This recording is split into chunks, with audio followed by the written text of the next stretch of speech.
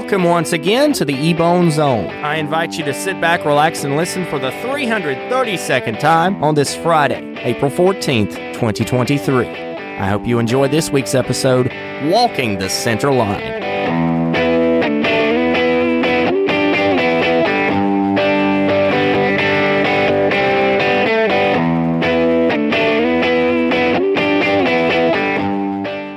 This week, we're going mobile again. I sat down with Tabitha Hudler, the event director of the Walker Center in my home county of Wilkes, and I got an insight on what the Walker Center is, what they offer, and why it's important to Wilkes County. I also got an insight on what Tabitha contributes to the center, why she feels it makes a difference, and who she is as a person outside of her job. I had a lot of fun recording it, and I hope that'll be the case for you as you listen. I'm here today with Tabitha Hudler. Welcome to the podcast. Thank you so much. We're here at the Walker Center, and it's a beautiful place. I haven't been here in a good while.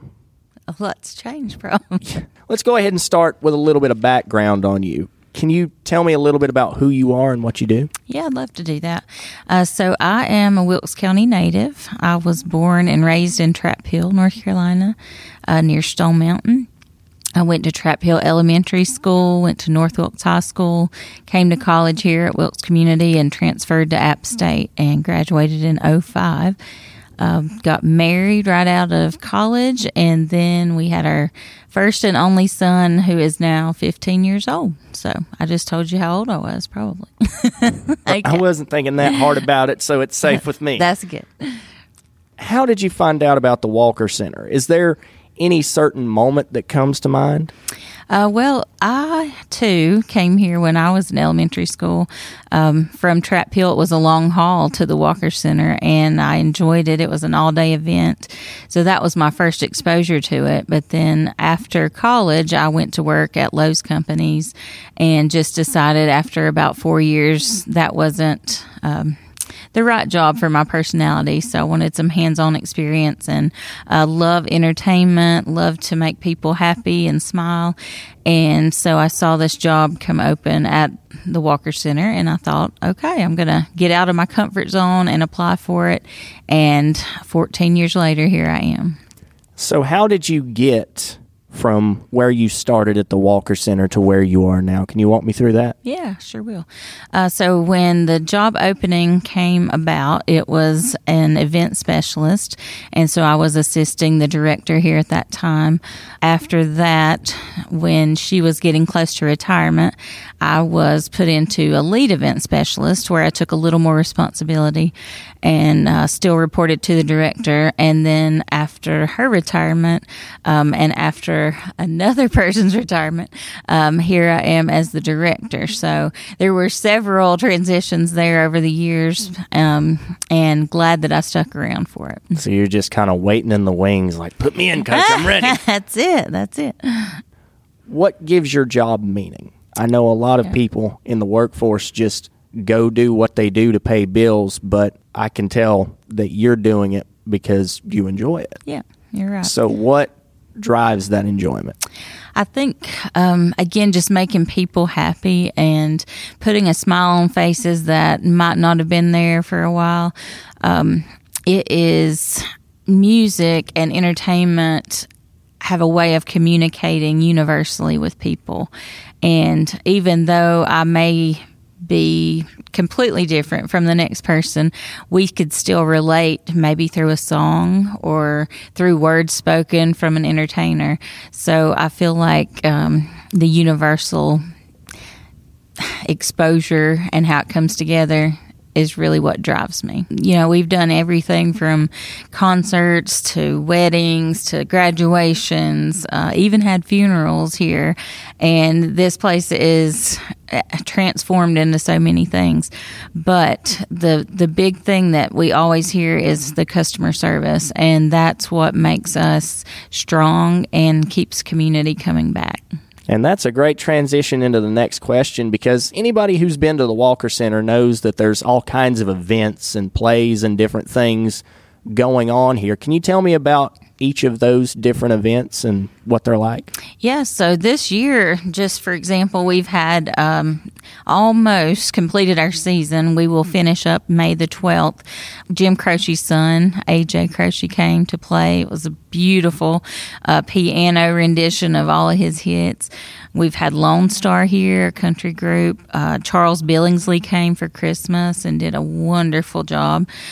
Karen Mills was a comedian. And then we just had the Malpas Brothers with Appalachian Roadshow last week, and we'll be finishing up with a Beach Boys tribute in May called Sail On. And not only that stuff, we also do school events for our Wilkes County schools and surrounding counties in our service areas, Allegheny and Ashe, and then any homeschools as well. So we have we got 2 more shows for that for this season, and it'll be time to announce the new season. And that's actually a broader range than I came in here thinking it was going to be, because when I was smaller, I remember, like I said, coming here in elementary school, just watching plays for field trips and stuff. That's all I thought you guys did for a good long while. And now I see that it's a really wide array of events, and one of these kind of catches my eye. Can you tell me about the Winter Holiday Laser Celebration? What's that like? Yeah, that was really cool. So we had families come for the evening, and we had a dinner here in the ballroom, which is where we're at now, of just kid-friendly food, really good family pricing. And then we had the laser show inside the auditorium, and it was playing to all the Christmas music that we know and love. And also the kids learned a life lesson while they were in there, because it was a story about a penguin that was trying to get back home that couldn't fly. So really sweet story. That is really nice. And it's also got me thinking about, I guess, animal science or biology now, because honestly, for the life of me, I cannot remember if penguins can fly. Well, in this story, penguins could fly, but he could not. So they were trying to find a way for him to get back home for Christmas to his family. And everybody pitched in together and gave him a huge bouquet of balloons that got him where he needed to be, which is a little far-fetched, but any kid can have a good imagination. Oh, yeah. I know I did when I was a kid. Me too. We've talked about some of the events that you guys have at the Walker Center, but can you tell me about what it's like setting those things up and the booking process? Sure. As far as show setup here, conducted by our technical group, there's a lot that goes on behind those scenes that I am not familiar with, and I'm thankful that people know how to do that stuff. There's a lot of setup. You have to do some advancing with the artist and the agent and the road manager. My main responsibility is to go out and find the acts and to talk with their agencies and to negotiate contracts and things like that. And then, of course, I do meet with the artist and try to take care of them while they're here. We go to conferences, usually along the East Coast, because luckily for us, there's one meeting group, the North Carolina Presenters Consortium, that brings it in to certain areas that are able to get to easily. Recently, I went to UNC Greensboro, and we'll be going to Durham in the fall, and we'll be looking for new talent. It's kind of interesting to me to see how everything's set up. If I'm a fan, if I'm just sitting there watching the show happen, I don't see what's behind the scenes. I don't see how everything came together. Mm-hmm. You get to see how the entire process works. Yeah, and part of referring back to one of your other questions about what motivates me for that particular job is to see things come to fruition, and the starting point to the ending point and all the little things that happen in the middle may seem very stressful, but then in the end, when we see the final product, it's always rewarding. And you get to see how far it's come, because you get to see, like you said, from the beginning to the final product. Exactly. And before we get to the rest of the episode, I'd like you to hear a word from my friends at McNutter Butter Coffee. The morning cup of coffee. It's an American tradition, smooth and full of flavor. Just the thing you need to get your day roaring to a start. But not all coffee is created equal. And if it's quality you crave, choose McNutter Butter Coffee. McNutter Butter is whole beans, so you can grind it yourself with the assurance of the freshest cup possible every time. Try the classic Good Morning Neighbor, a smooth all-day coffee. Enjoy in the morning to start your day or relax in the evening having a cup with a friend. Coffee Doodle Doo, a roast that's fit for a cowboy, with a smoky flavor and a smooth finish. Or my personal favorite, Beanin' for You, the coffee that'll put a pep in your step with some great flavor. You can also freshen up with a McNutter Butter facial scrub. The saying is true. The only thing better than our coffee is sharing it with friends. To find out more, visit McNutter Butter Coffee on Facebook. Let's move towards logistics now. What does it take to keep a place like this going? What does it take to keep events coming in a steady stream? Yeah, a lot more than I realized after taking on the director position. You know, it could be something as simple as the stove went out in the kitchen. That we have a full service kitchen, and we try to, keep state of the art equipment there, make sure all that's running properly. So I've experienced things that I didn't really realize I would be. And it's just like managing your own home or, your church or anything like that. If you're part of a group or part of that environment, you have to make sure things are running smoothly. And so I think that's one of the shocking factors that I've experienced is just having to learn some things that I wasn't really sure I was going to do. I can tell that y'all have made a great way for yourself. Yeah. Progress is always the key. And I think no matter what you think, how good something is or has gone, there's always room for improvement and things to, progress better for the next go round. So we never want to lose sight of that. What's your favorite part about what you do daily? That seems interesting to me. Yeah. I wouldn't say it's actually the job that's my favorite part. I would say that it's the coworkers that I have. We have a really tight-knit group of people that come together and make all this happen. The trash needs to be changed, then we'll jump in and do it if somebody's busy. Nobody has a certain way to do one thing. We all jump in together. We're all responsible for different things, but we're very close, and we know a lot about each other's families. We're here a lot of hours together on nights, weekends, various things. I bet so. Yeah. So I would feel like just coming in, it doesn't really feel like a job when I come to work. There is a lot of work to do. There's some stress involved, but it's overall just a great experience. It's the same with mine too. What I do at the radio station, it doesn't feel like work because I enjoy it so much. Yeah. I've asked you about what the best part is. Yeah. Now we go to the logical other end of that spectrum. What's the worst part about what you do, or what the hardest part is? The hardest part, I think, is I can't really release my work when I go home. I think about it constantly. I'm always trying to see new things, or if I hear something out, I'll try to implement it the best way we can. So I really never cut off the work button, so to speak. My husband is very adamant for me sometimes to just sit down and chill and not think about work for a few minutes, not answer an email, not answer a phone call. That even though it's the worst sometimes, it still shows how much passion's behind the job.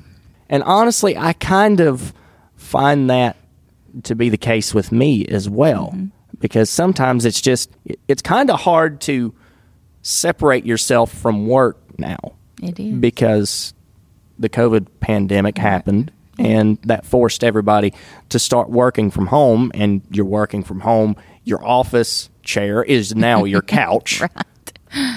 And your TV is now the monitor that you see everything that's going on in your workplace. Or the thing. Zoom meetings.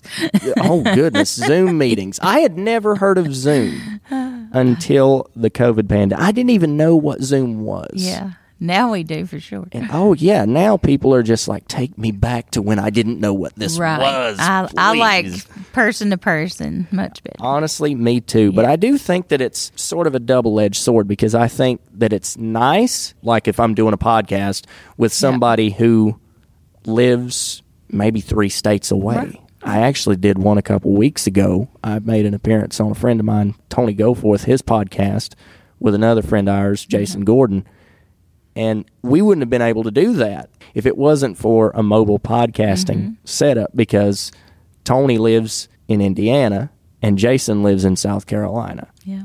And like if someone's working from Indianapolis and then someone's working from Florida and then someone's working all the way over in South America or something, if they have a remote location, that could be a way for everyone to connect and not have to be in the same room. Yeah. But in the same way, Zoom sort of reminds me of the pandemic, and I'm just like, everything that reminds me of the pandemic, I'm like, push it away. I don't want to wear masks anymore. That's one of the great things about being able to do a podcast like this and do it in person. Yeah. That's one of the reasons why I want to book as many in-person interviews as I can. Right. Because, well, there was a time that I didn't have that. Yeah. And I think, body language and being able to see each other, and it just brings about a better... And it's a lot easier to communicate yes, that way. Exactly. Because it's like with texting. Right. If you say something over a text, somebody can take it the wrong way. Mm-hmm. Like you're trying to be funny, and then somebody thinks you're insulting them. Yes.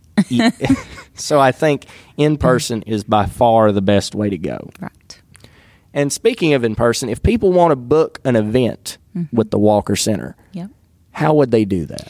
So it depends on the kind of event it is. The ones that we seek after for our season shows, I'm usually making contact initially with those. But if someone wants to rent the auditorium for a concert on their own, or an author speaking, anything like that, they can contact us here at the box office.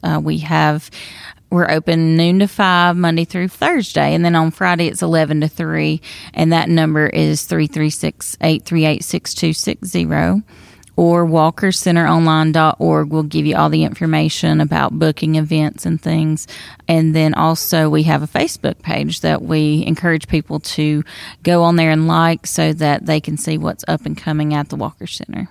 And if you want to find out more about the Walker Center and find out more about what Tabitha was just mentioning, you can visit the links in the description, and that'll tell you everything you need to know. Tabitha, I appreciate you for being here. And absolutely. I hope we can do it again sometime. Yeah, me too. Thanks for the opportunity.